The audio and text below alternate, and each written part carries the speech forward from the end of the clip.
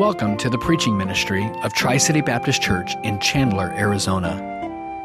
Our desire is that God would be magnified through the preaching of His Word, and that Christians would be challenged, strengthened, and edified in their personal walk with Christ.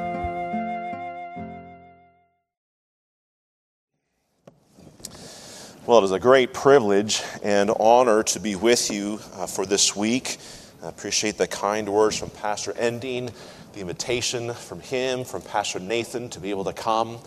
It was in 2000 that my wife and I traveled up to New England. I'm from Washington State, just north of Seattle. My wife is from Colorado, Longmont, Colorado. We went to school, met in Greenville, South Carolina.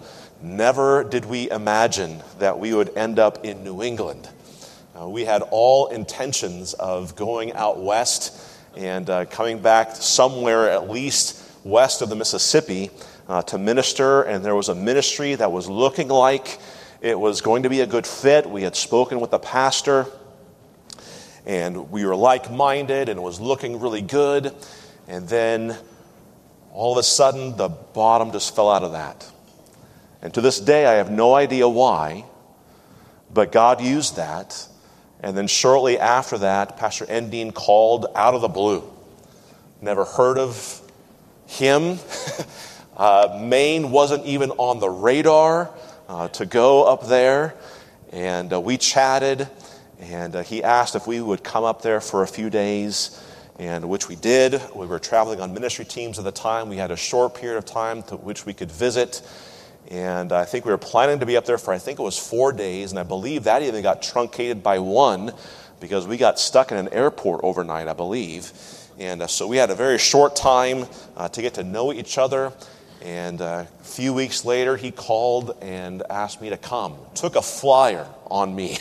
And I was greener than a leprechaun, and I really was nervous to go up there 3,000 miles away from my family, and about 2,000 for my wife's family at the time.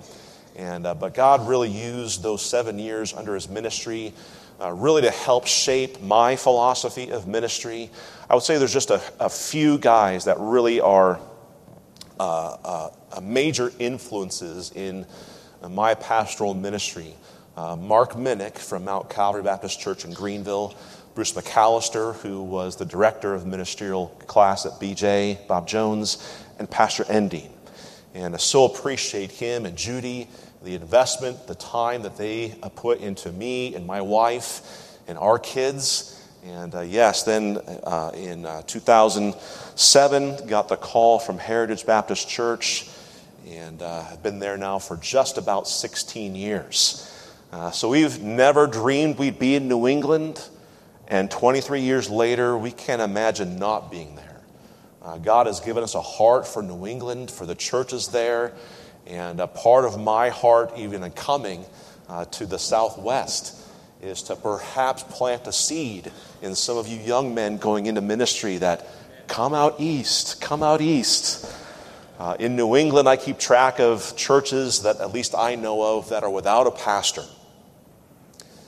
That I know of, and there probably are more, but I think right now our list is about 15 churches without a pastor in New England. And our church prays through that list once a month, and I try to keep that as updated as I can. But New England needs pastors. Church planting is good, and that's fine. But there's also churches that need a pastor, almost like a replant or revitalization for some of them. But I praise the Lord for the opportunity to be there, but I praise the Lord for the opportunity to be here as well. Been praying for these meetings for this week. Our church prayed for this past Wednesday night, and I know several from my church are praying this week as well for it. And just praying that God would use His Word to encourage us, to challenge us, and to really focus our heart as the sessions are called Heart Focus, to focus our heart on something that would be most beneficial, not just to start a new school year, but most beneficial for all of us in our Christian walk. I'd like to ask you to take your Bible, please, and turn to the first Psalm. Psalm 1.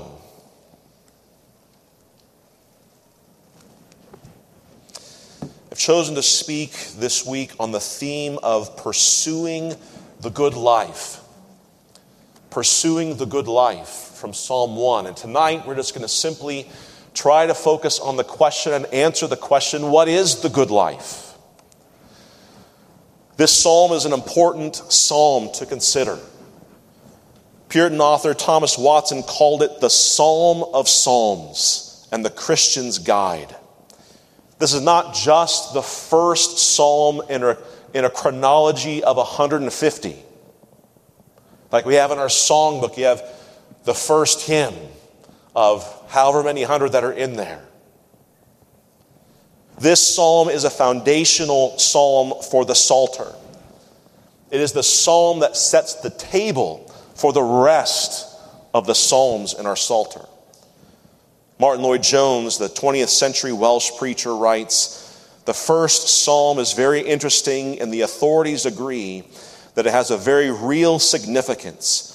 It is undoubtedly a kind of general introduction to the whole of the book of Psalms." And the way I like to begin tonight is to have us all read this out loud together.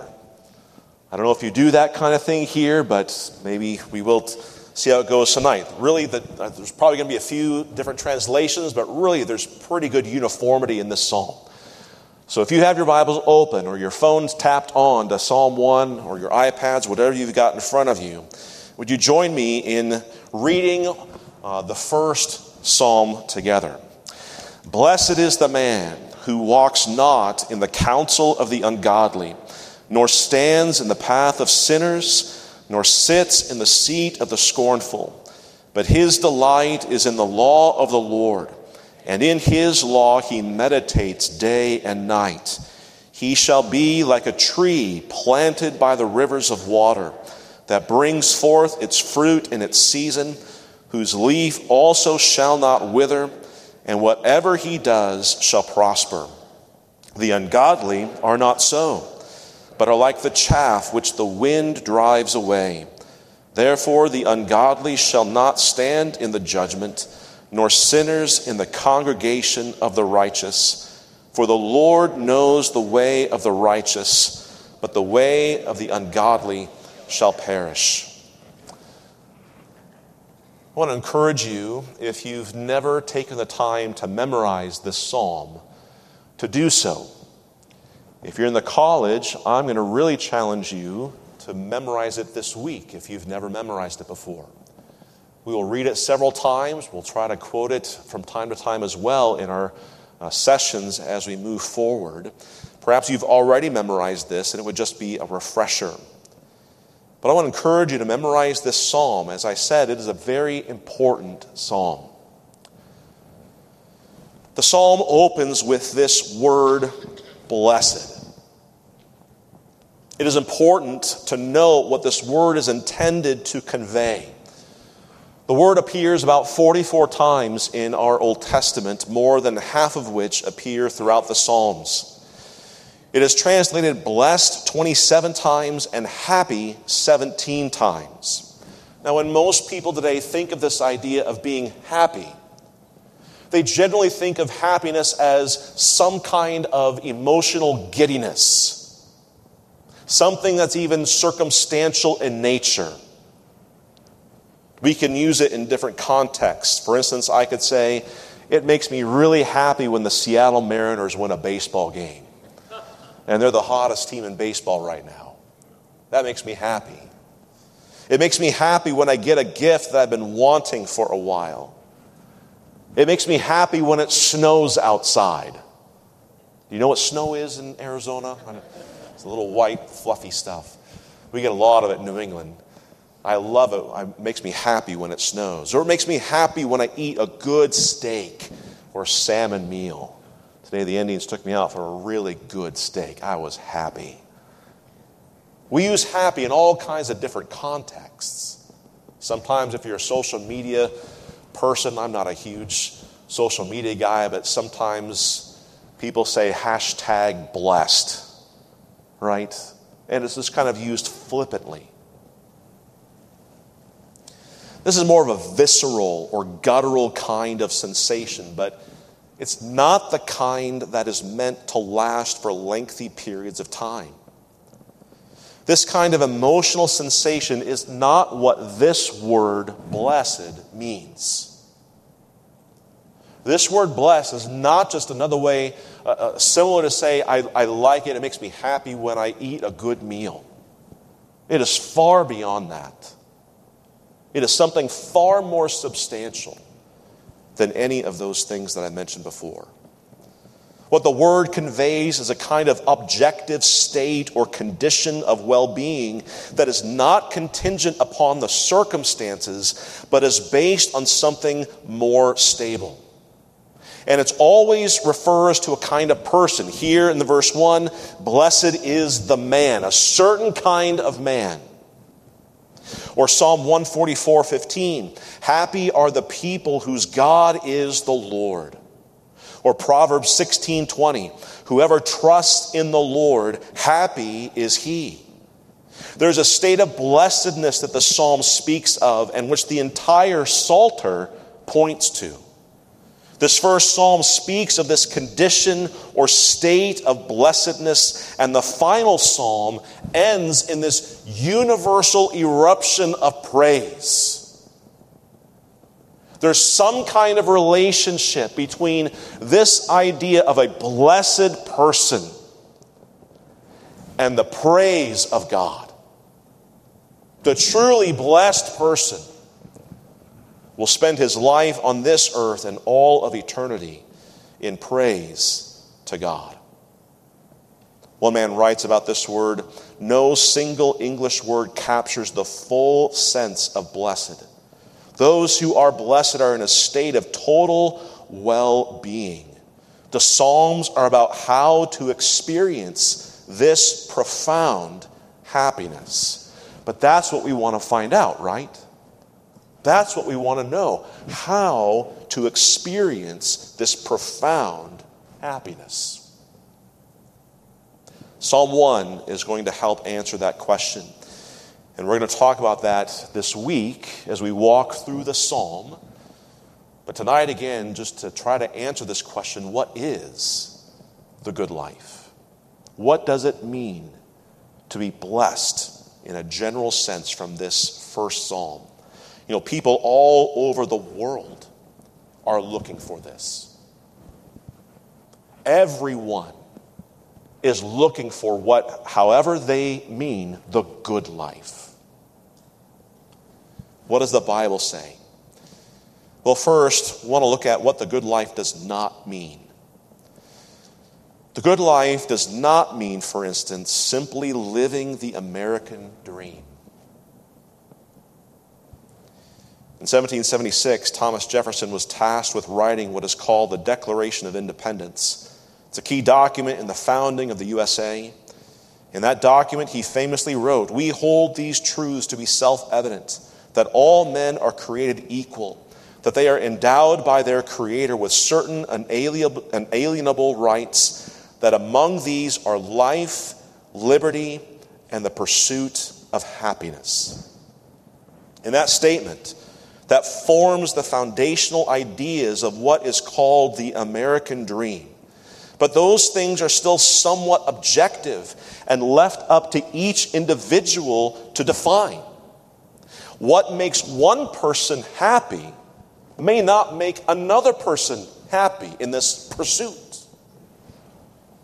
And by happy, he seems to mean that it gives a certain sense of emotional or psychological delight. But again, that's not what the biblical word blessed or happy means. That's not the good life. Now, we should be able to make that link that the good life is not living the American dream, because the Bible was written to all the world, not just to Americans. So we should be able to understand that the good life is possible, not just for Americans, but it's possible for people who live in places that are very difficult, like China, or North Korea, Russia. All these kinds of nations that we think of that are very oppressive, very difficult. They don't have the kinds of freedoms that we enjoy in our nation. But the good life is still possible for believers there, just like it is here for us. I think, secondly, the good life does not mean merely living a moral life. There have been philosophers over time who have sought for the meaning of life and what it would mean to live a good life. Morality or virtue in a person's life are elevated by some as being key to the good life. It's important to be a good person on this earth, to be a good father or husband, to be a good mother or wife, to be a good individual. Morality is a universal principle inherent in every people group because it reflects the moral nature of God. Goodness and evil are only understandable because of their being objective good in the one true and living God who is himself good. There is no objective morality if there is no God who exists. If you ask many people if they believe they're going to heaven, I've talked to many people like this, and perhaps you have too.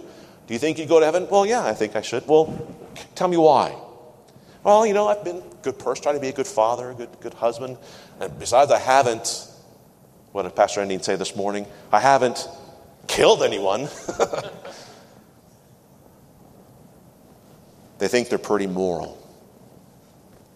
While morality is a good thing, and it is good to be a morally good person, that is not what it means to live the good life.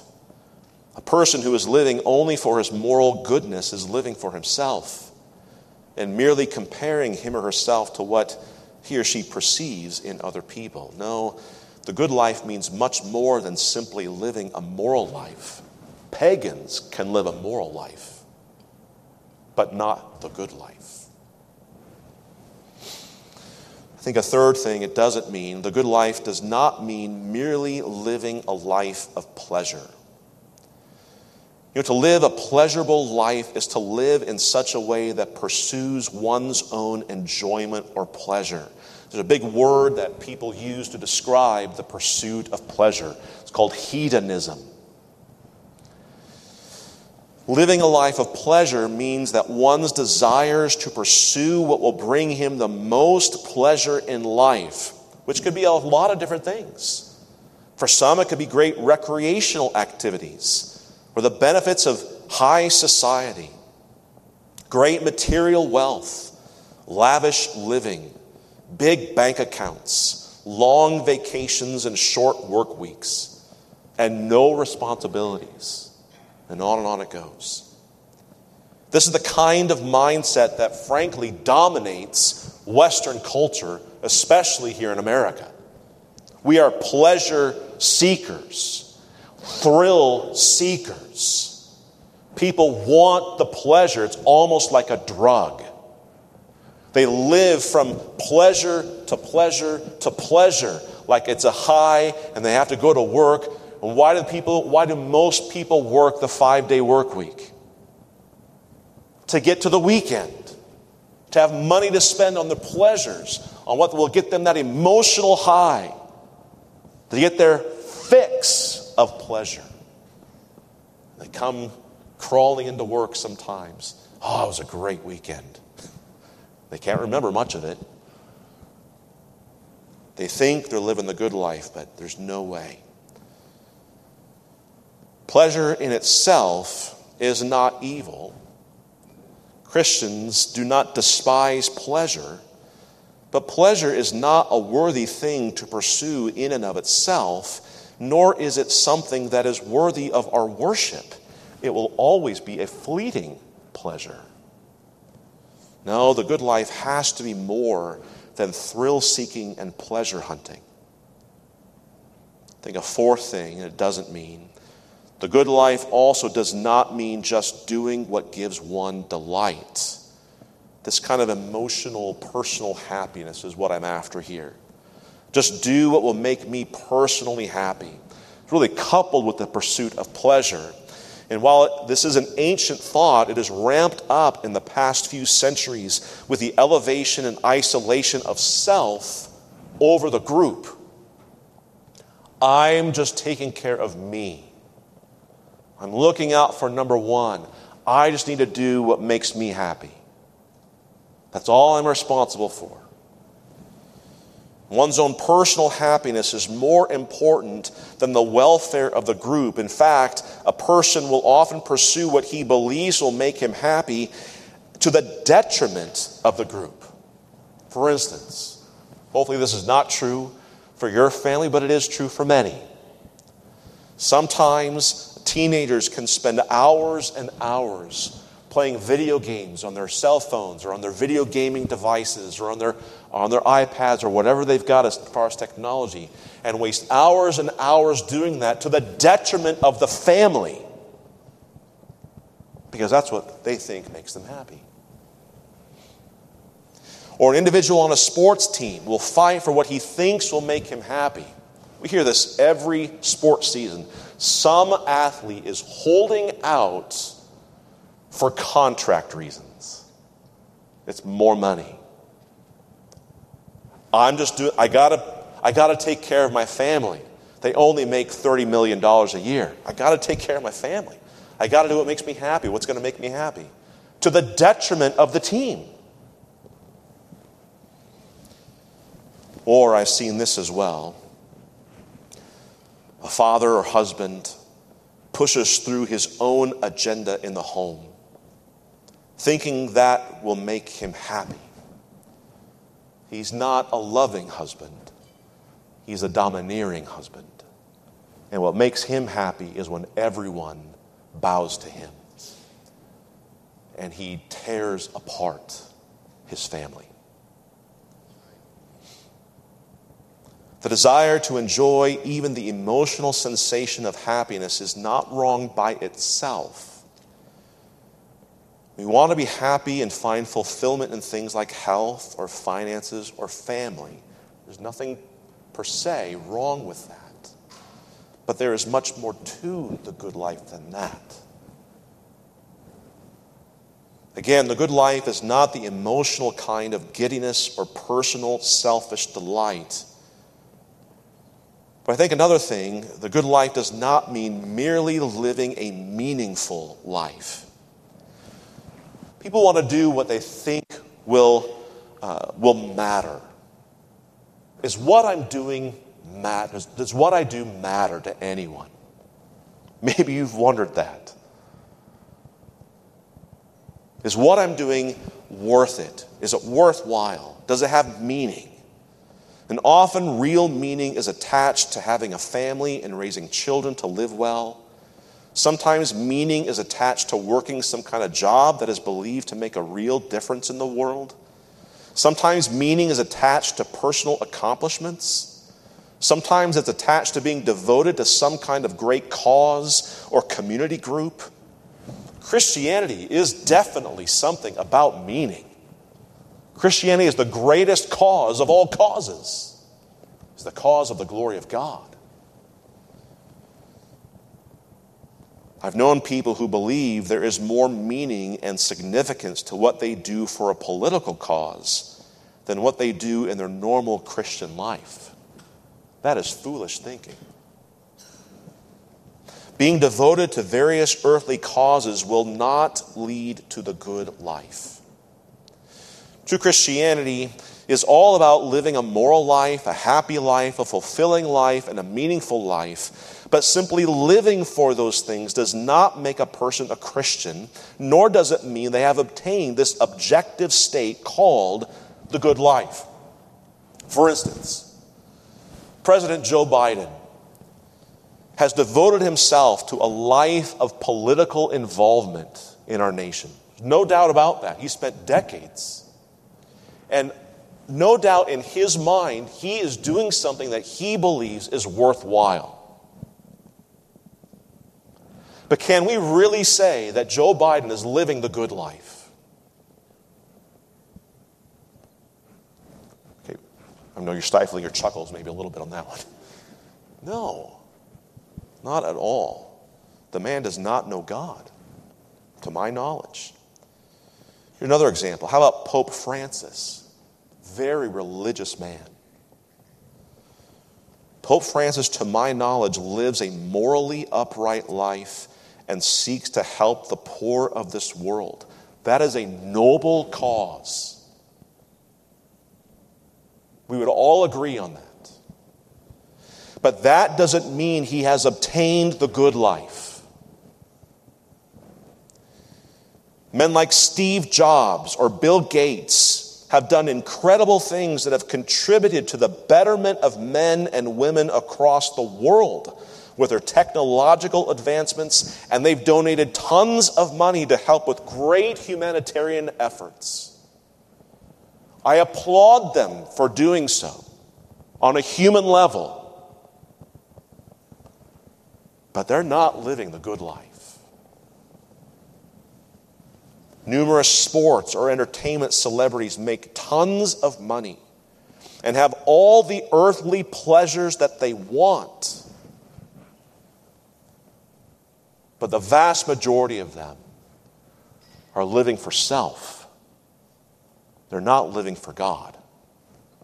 They can have all the homes and all the fancy glitz and glamour and bling and all the things that they can ever imagine buying. But they're not living the good life. Hopefully you get the point. Our world hunts for what will give them true satisfaction, a desire placed in their hearts by God Himself, but they hunt for it in all the wrong places and reject the one place to find it. This is a problem for people in general.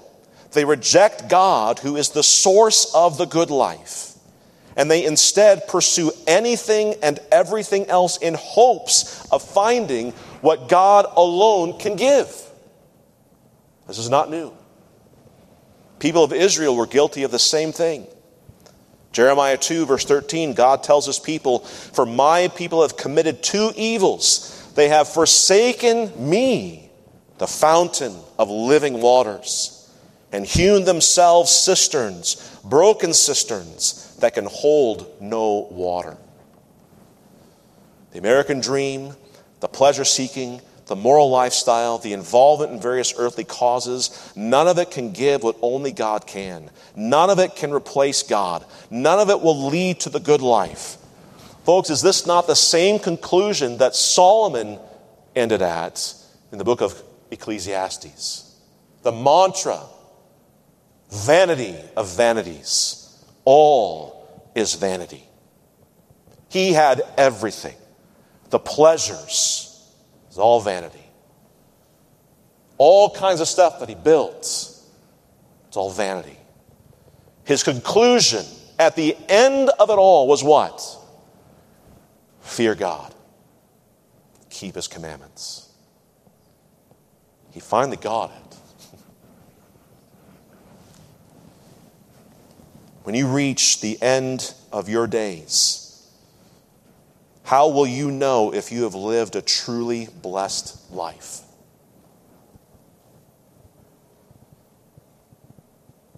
If you have the opportunity to lie on your deathbed and reflect,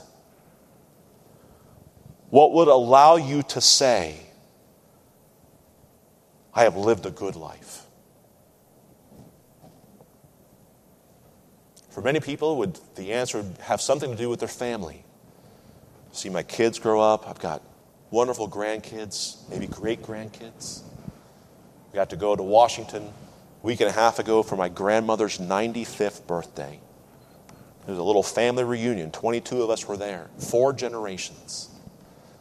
I praise the Lord that my children have gotten to know their great-grandmother, a godly woman.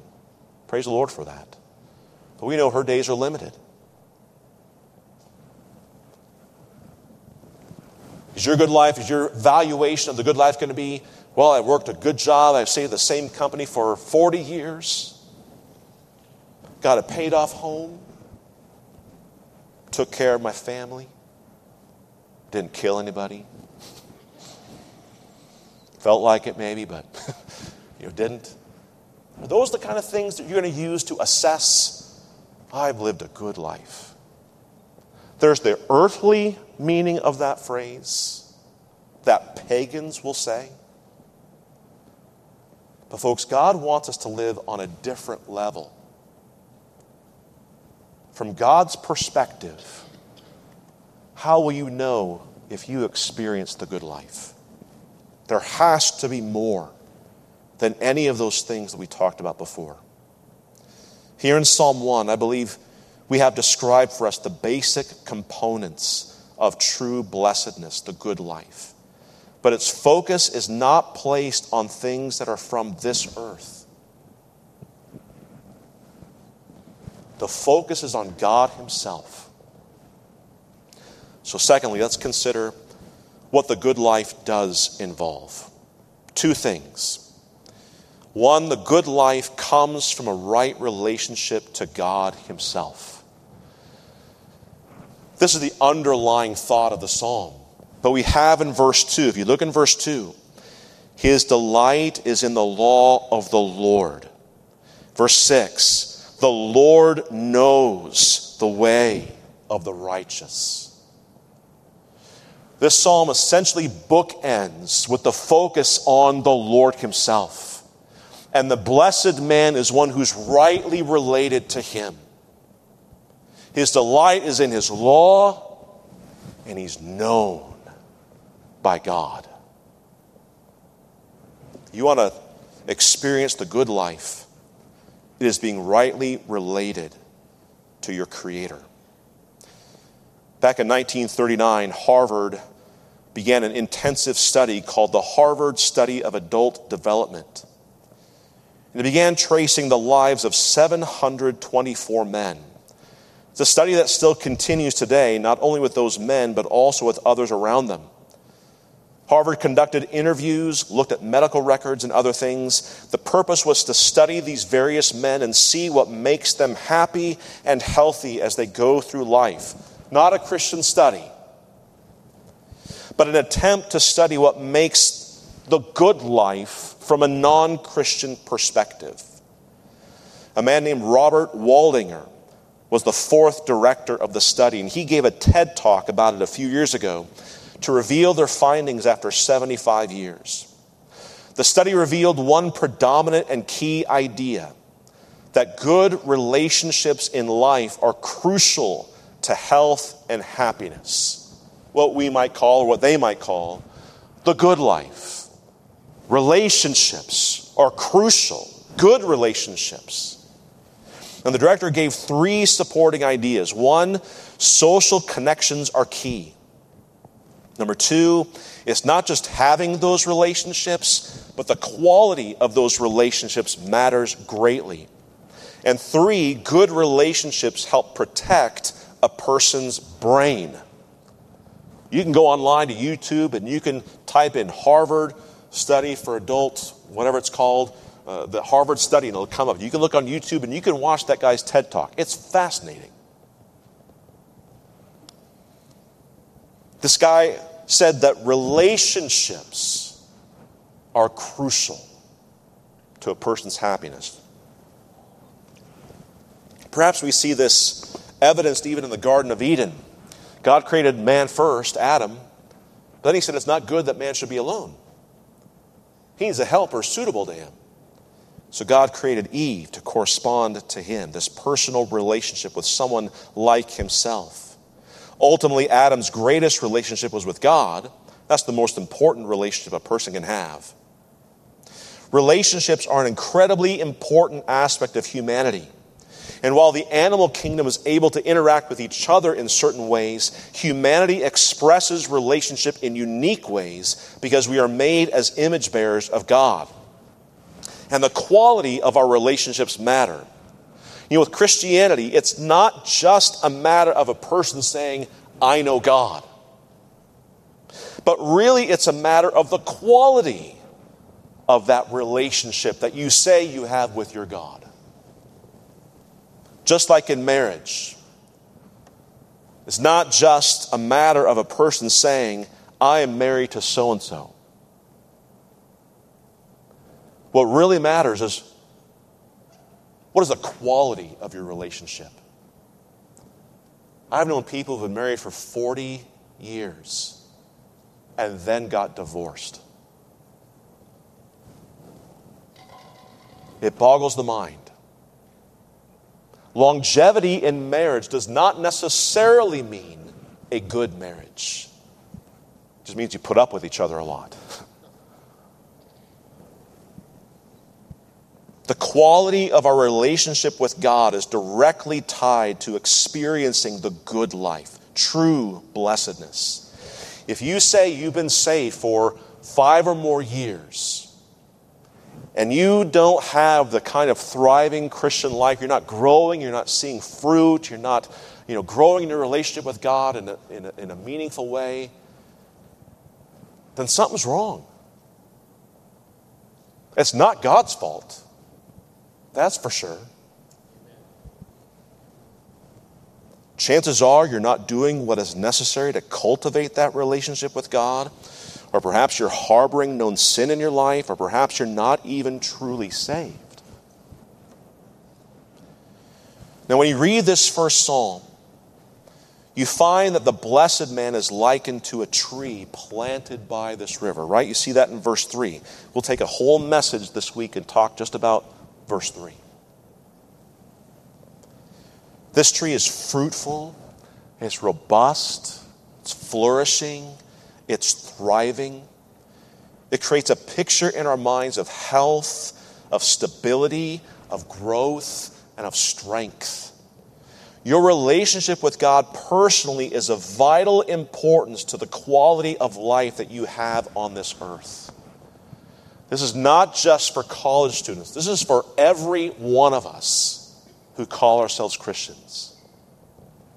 If you look at Psalm 2, many people think that Psalm 2 is also an introductory psalm along with verse 1. And there is somewhat of a bookend to those two psalms. Psalm 1 verse 1 starts with this word blessed. And Psalm 2 verse 12 ends, blessed are those who put their trust in him. But in Psalm 2 verse 12 it says, kiss the Son, the eternal Son of God, lest he be angry and you perish from the way when his wrath is kindled but a little. Blessed are those who put their trust in him. No one can ever have a relationship with God apart from Jesus Christ.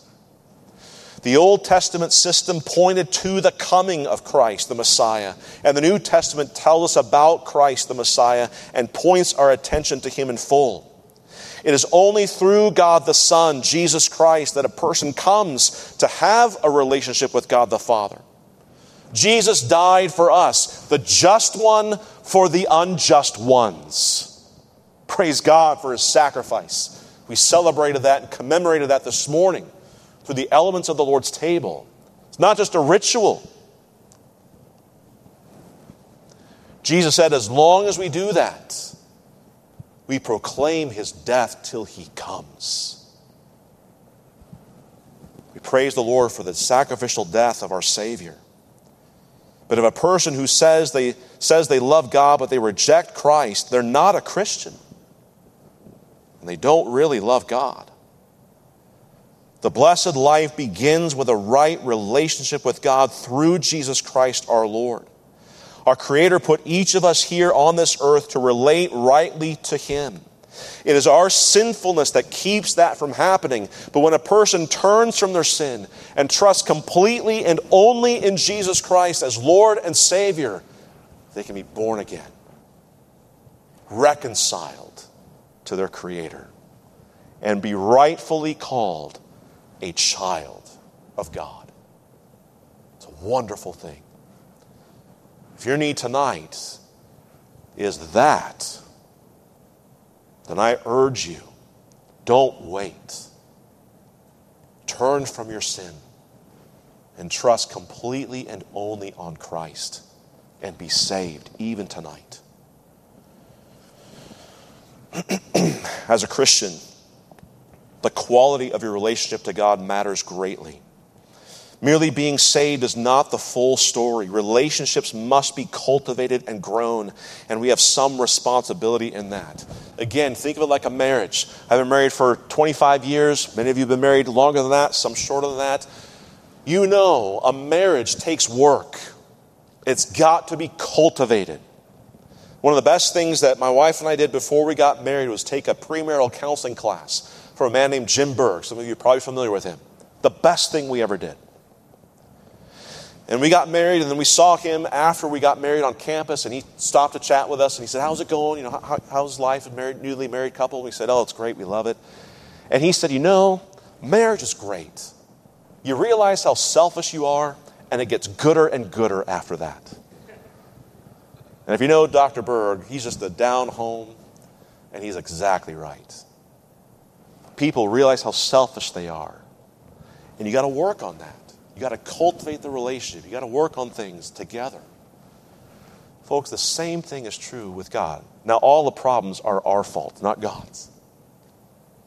But this relationship needs to be cultivated, which leads then to the second component of the good life, that the good life involves living in submission to God's word. And this really is made clear in verse 2. We'll spend a lot more time here tomorrow. But you look in verse 2. His delight is in the law of the Lord, and in his law he meditates day and night. This is the only positive instruction about the blessed life. If you want to truly live a good life from God's perspective, you cannot do it apart from what verse 2 says. You've got to live in submission to the Word of God.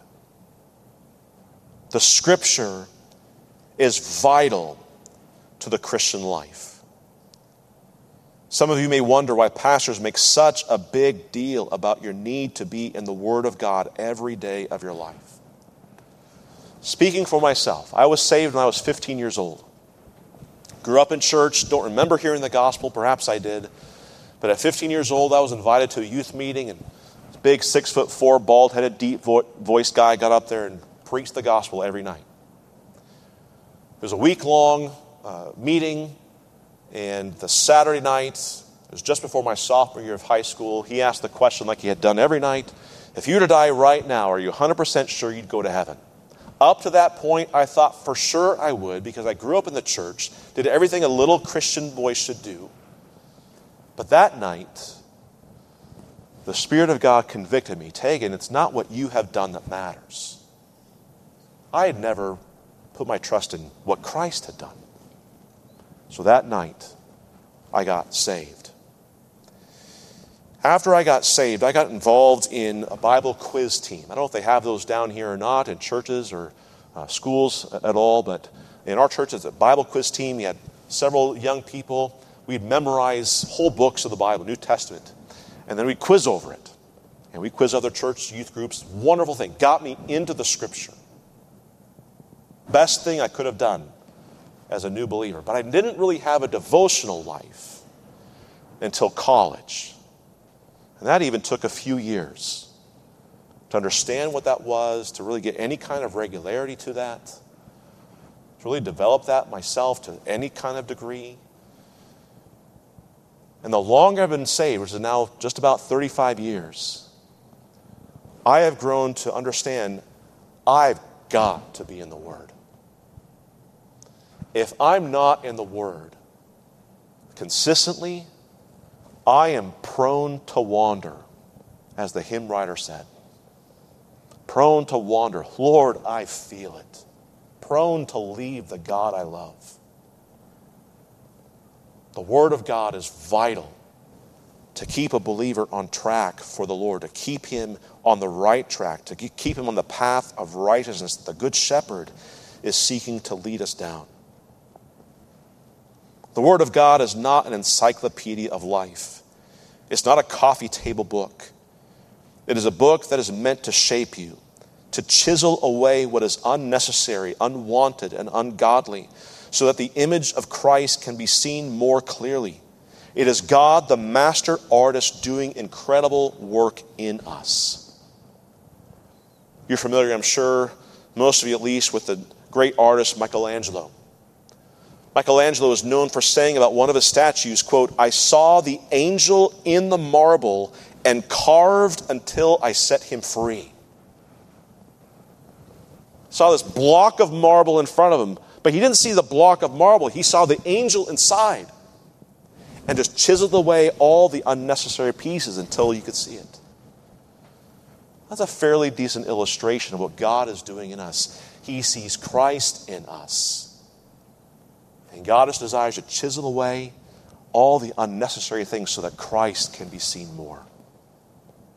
And how does he do that? He does that by his Spirit through his Word.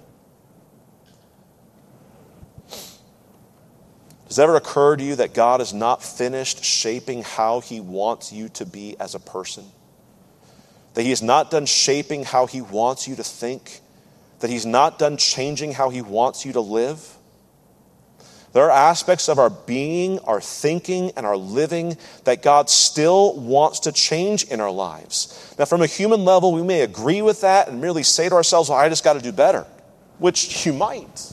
But it is so much more than that.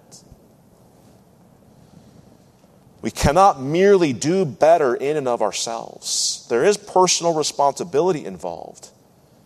Again, like a marriage, if your marriage has problems, it's your fault.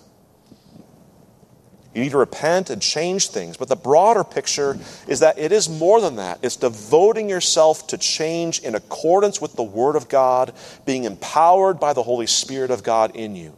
The Word of God is meant to shape who you are, how you think, and how you live. It's meant to shape every component of your life. To shape your marriage relationship. To shape your parenting relationship. To shape your child-to-parent relationship. To shape your sibling relationship. To shape how you work. To shape how we worship. To shape how we go to school. Our education. Every part of our life, God wants to shape and mold to be more in alignment with what he desires. Many times we're too stubborn to allow God to do what he wants to do. God's Word is the key to any kind of real success that we have in life. But if you're more devoted to doing your daily Wordle or crossword puzzle or Sudoku than you are being in the Word of God, then you need to make some changes. If you're more devoted and desiring to listen to the voices of Tucker Carlson or Ben Shapiro or even Al Mohler than you are to reading the Word of God daily and hearing God speak to you through his Word, you've got to change something. If you're more willing to allow Fox News or Newsmax or whatever other news source to shape your thinking about this life and world than you are God's Word, then you need to make some changes. Folks, if you want to live the kind of life that God blesses, if you want to experience the objective state of happiness and blessedness, if you want to truly live the good life, you will not stumble upon it. It does not happen by accident. You can't make it up for yourself. The good life comes when a person is rightly related to God through Jesus Christ and salvation and rightly submissive to God's authoritative and inspired Word, the Bible. The problem is that many people don't really believe that. There might be some of you tonight that will listen to this message tonight, perhaps nod your head, maybe even say a muffled amen to certain things. But in your heart, you're thinking, yeah, right. Or there won't be any real tangible adjustments made to our daily living habits. You think to yourself that there is no way that kind of life is possible. You think that you're too busy for God's Word. But those thoughts are not from God. They're defeating. God has provided everything you need. God has provided all the time that you need to spend in his Word. God has put all the tools at your disposal to live the good life. You have salvation in his Son. You're indwelt with his Spirit. You've got the Word of God in your lap and probably a dozen or more other versions in your home. You got the grace of God. All grace abounds to you in all things. You've got a church family. You've got everything you need to live the good life as God sees it.